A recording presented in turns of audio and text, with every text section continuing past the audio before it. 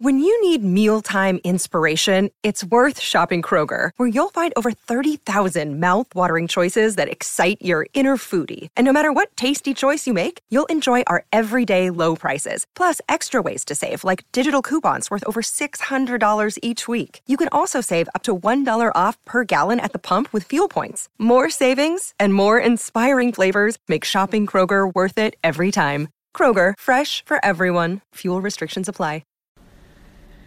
So it's a huge weekend at the bottom of the Premier League, with Hull hosting Sunderland and Swansea at home to Everton. By the time Borough play at Stamford Bridge on Monday night, we'll know exactly what's needed in Borough's battle to avoid the drop. We'll be looking ahead to that game and looking back on Steve Agnew's time in games in charge so far, and the players who've stood out and caught the eye in that time. Before we start with Phil Tallentire and Jonathan Taylor, just a shout for our sponsors for this podcast, which is the Reduce Your Risk Lung Cancer campaign.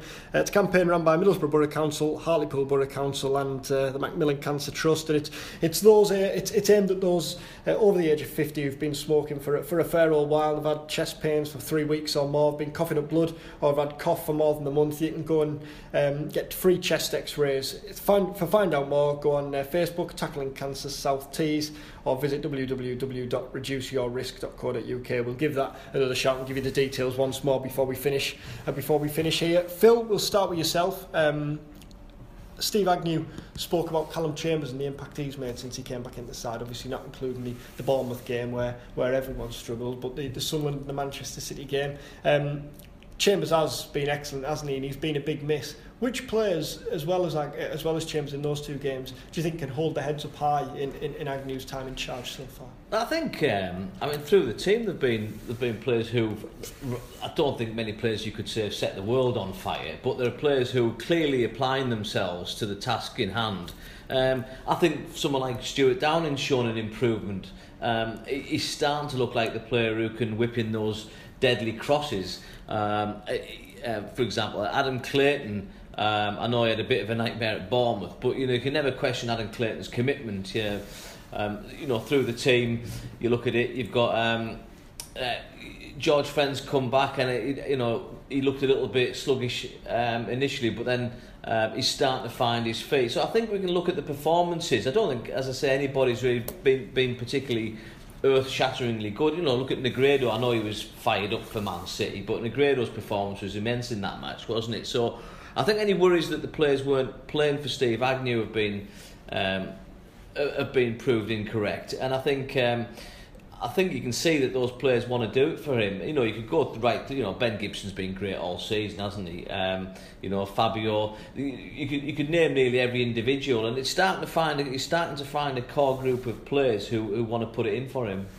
John, I guess that kind of adds to the frustration of the season, that when you look through the team, you can pick out an 11, like Phil picked out Fabio there, Chambers and Gibson, we know George Friend, but it's been an in and out season for him, but there's times where he's building momentum and then he's been halted by injuries again. Adam Clayton's grown into it. Martin Darun enjoyed his best game probably against Manchester City, but when you kind of pick out individual displays like that, it almost adds to the frustration that they haven't been able to put it together as a team on a more consistent basis and pick up the points which they might feel that they should have done. Well, they will feel they should have done in certain games. Yeah, I've always kind of said, looking at that Borough squad, I don't think that they should be where they are. Look, clearly the league table doesn't lie, and Borough deserve to be where they are. But with that current playing squad, I think they have massively performed within themselves. I've always kind of said that they've got the centre forward who can score goals, who all of a sudden is showing that he can score goals. He's obviously got 3 in 9, I think, under Agnew, which isn't too bad a return.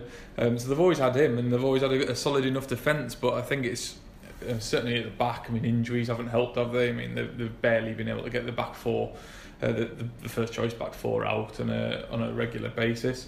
I think in midfield, clearly the tactics in the first half of the season were too defensive.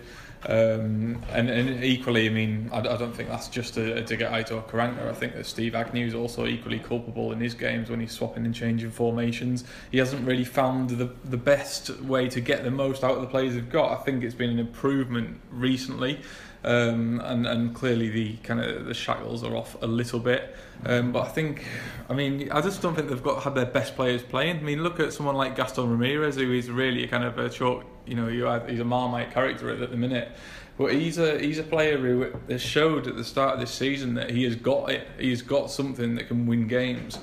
But for one reason or another, Borough haven't been able to get the best out of him. I know he shifted to the left, didn't he, at the start of the season? After he was too easily marked in number 10, and then moved to the left, and then equally Downing's moving left, right, and centre. And I don't know. I just think that perhaps they've tweaked the system too much and moved people around too much, and perhaps they've maybe overcomplicated it at times. Does that, just going back on that, does that suggest that maybe someone like Gasson isn't as good as we thought he was? You know, when you look at the games that he made a big impact on, there were few and far between, and there were games against Hull City, who at the time were in the real depths of despair.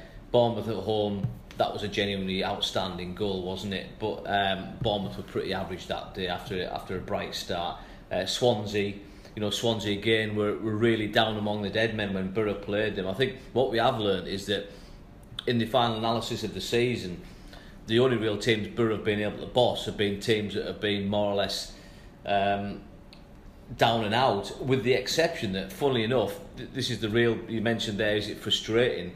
The real performances have come against the good teams. It's incredible, really. Arsenal away, they were fantastic, should have won. Man City was a bit of a rearguard away, but at home to Man City they played well. You know, there have been examples of Borough seem to enjoy playing the good teams more than they do the lesser teams. Well, that's something to cling to before Monday night and before the game at Anfield in the final day. Just talking about individuals, Adama Traore has obviously been Borough's brightest spark going forward. He hasn't featured much, or certainly as much under Steve Agnew, and Christian Stuani's been preferred on the right the last couple of games. Why do you think that is? And do you think we'll see Traore in from the start between now until the end of the season? Do you think if Borough go down, we'll see him at the club again next season? It's a bit of between a rock and a hard place, isn't it? Because if you put Stuani in, you haven't got a lot in an attacking sense. You know, we saw him running, chasing the ball. Was it against Sunderland, where it looked as though he was running through treacle when he was in a one-on-one? It doesn't really give you a lot. He doesn't look comfortable in that, you know, in that role, and I feel for him because he's a striker. Alternatively, you put Traore in there, and you might get 5 minutes of magic, but then he might give the ball away in his own half and lead to a goal. So he hasn't really got... I think he's probably going to have to gamble, isn't he? You know, they saw when Traore came on against City, that blistering burst. Otamendi had to literally, you know, commit a foul to stop him. It tracked him down. And, you know, it goes back to what we've said about Traore all season. The temptation as a coach is to do what the opposition manager wants you to do, least wants you to do, and certainly what the opposition players least want you to do. And if you're a defender, you're praying that Traore isn't on the pitch. Now, I don't care that they might say, well, yeah, he might only go past somebody 2 or 3 times in the match, but if you're a defender, you're just scared stiff, because if he knocks it and goes, you're just not staying with you're not staying with him. If you look at the team at the minute, John, especially after the last two games, it probably picks itself on Monday night. Maybe accepts that right-sided position. Now, we know Antonio Conte, whether there's any fact in it or whether it's just tabloid talking. You know, Chelsea were linked with Traore earlier this summer.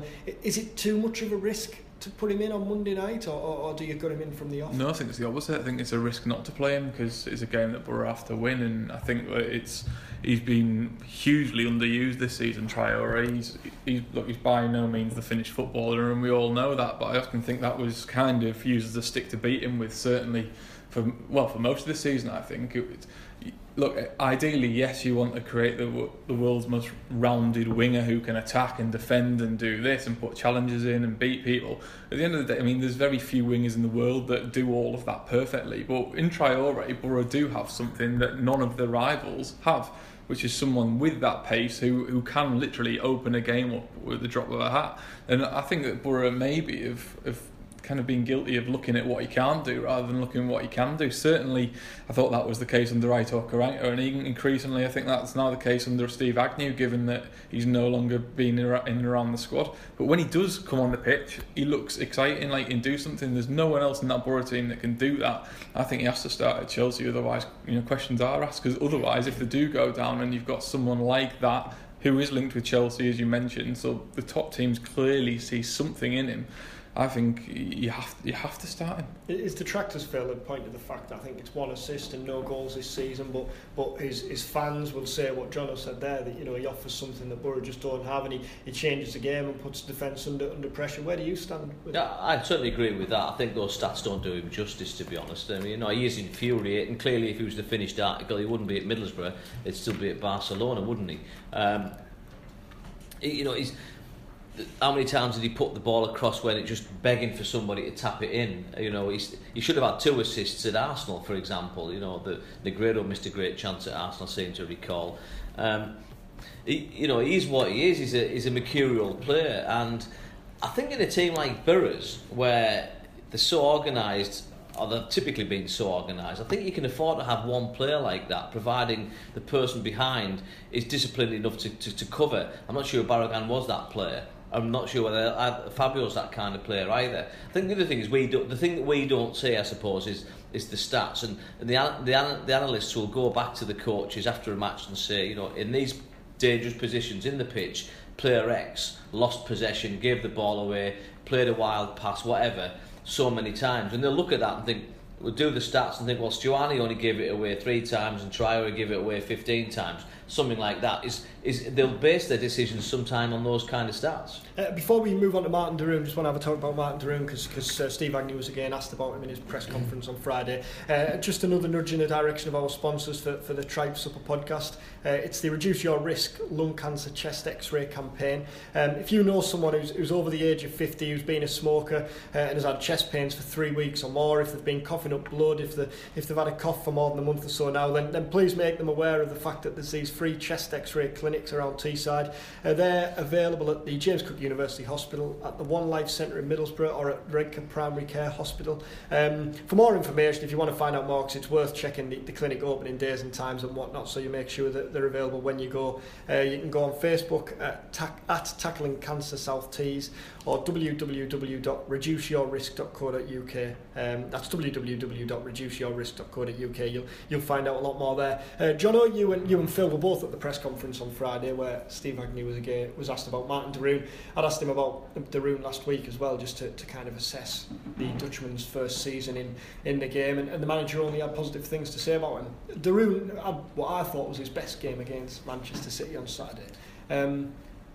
How would you reflect on his first season? Because he came as this kind of crunching, holding midfielder, didn't he? And now, I mean, you saw it against City on a number of occasions. He's turned into this, not a number 10, but a midfielder with more of an attacking approach, whose task is to is to get in the penalty box late. I think he's certainly improved as the season's gone on, as expected with any kind of foreign recruit, really. I think it took him a long time to settle in. But I'm puzzled by him, I have to admit, and that's not in a negative sense by any stretch, but I'm puzzled exactly what he is, because usually you can categorise what a midfielder is. All right, this guy's the anchor man, the tough tackling, the guy that sits deepest. This guy's the kind of the talisman, the attacking guy. This guy's a box to box. I'm not entirely sure what Martin de Roon is, and I'm not sure many Borough fans know what he is. I know that he's very well liked amongst the fans, and understandably so. We've all met him. He's a charismatic guy, and he clearly gives 100%, which is you're winning half of the battle there. I think that he'll be better next season, wherever if that's at Borough or elsewhere. But I think that for the money that Borough paid, I don't know. I expected a little bit more. And you mentioned about the position change. I mean, he was the top tackler in Italy, wasn't he? So he expected him to just slot straight into what was probably going to be a 4-2-3-1, wasn't it, under Aitor? And clearly they didn't think that he was that kind of player. He wasn't fitted to be the anchor man in the Premier League. But so they've moved him into a more attacking midfielder as part of a 3. And I think at times he's looked decent at it. I think at times he looked a bit confused by it. But I think that's what would sum up his time at Borough so far. It's just a little bit confused of what he is. I still think he's not quite nailed down his place. And I do think he's actually going to become a good Premier League footballer.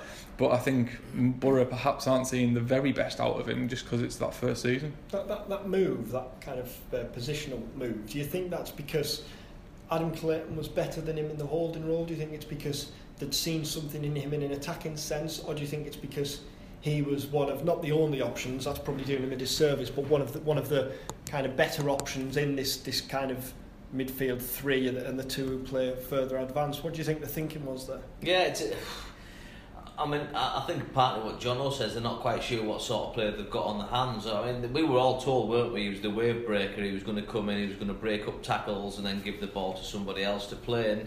And it just hasn't looked like that. I mean, the bigger picture for me is there's so many players who were, identified and signed last summer particularly, who we're still not sure what they're about, what they're for, what their best position is.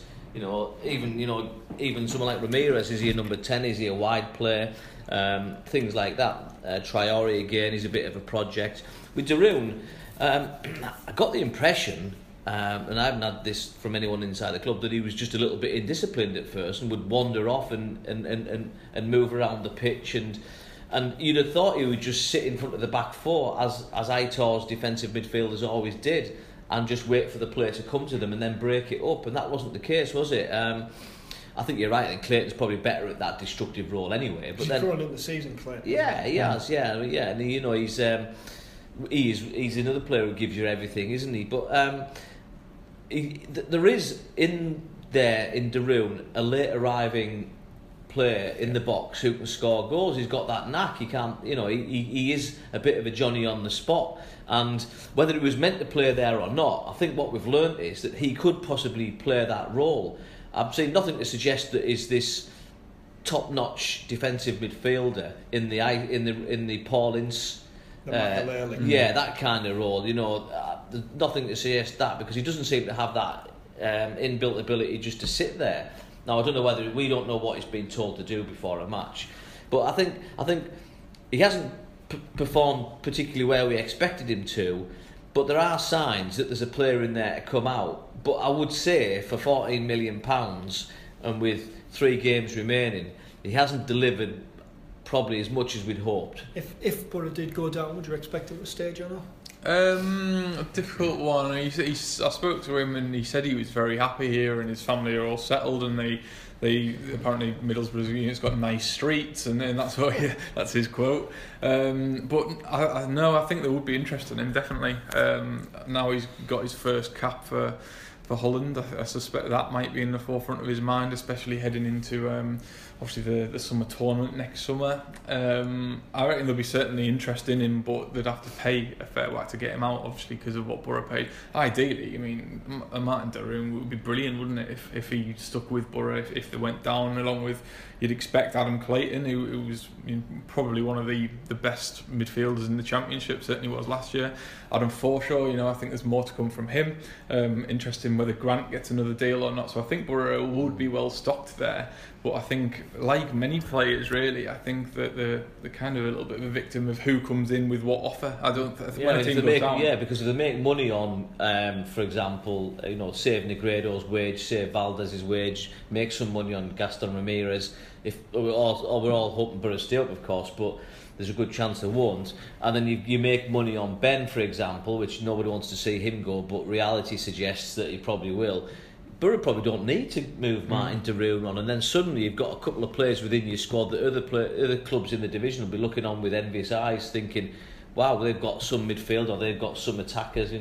Traore's another one. If Borough sell, they'd want to get the money back, but if they decided to keep him for another season, who knows, they might loan him out, season-long loan, but whether or not they could do that, or they might say, look, give us a season, you're only 21, let's see what you can do at that level. Learn how to play football, because that's the one thing he needs to do, is to learn how to play a 90-minute match, isn't it? And he's probably not going to, I don't think he'd probably go to many Premier League clubs and get a game every week. For all the people are talking about a Chelsea interest or a big club interest, I can't see him walking into many teams because of the reason he doesn't walk into the Middlesbrough team. Obviously this season hasn't finished, but one person I think could play a big role should Borough go down and play in the Championship next season is Victor Fisher, and he's another one who we've barely seen anything of this year. But I remember, Dom, me and you were at Villa Park, weren't we, for the pre-season friendly, and he was electric that day, absolutely electric. And you looked at him in the way that he moved with the ball. It was very similar really to Yannick Wilshot, that he had it. He clearly had the ability, and the way that he moved with the ball at pace. There was a player in there now, for whatever reason, he's just completely been anonymous this season. I don't think that he's he's done great when he's been in the team, but equally probably will say, well, I haven't had a fair crack of the whip, unlike a Darun, for example, who has been in the team week in, week out. But I think Fisher in the Championship could be a really, really good prospect, I reckon, with a year behind him in England and that kind of raw pace that he's got. He's one that, like Traore, really, he could really, if they did stay, they could make a big impact next year. Fellas, we'll leave it there. Thank you.